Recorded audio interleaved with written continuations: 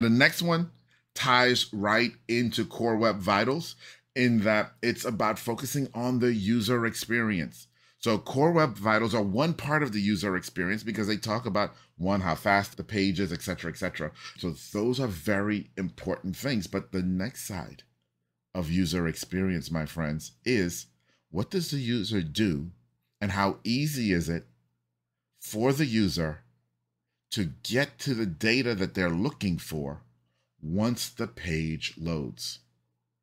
Once the page loads, do they have to go hunting through multiple pages to find whatever they're looking for? Are your menus hard to use and understand?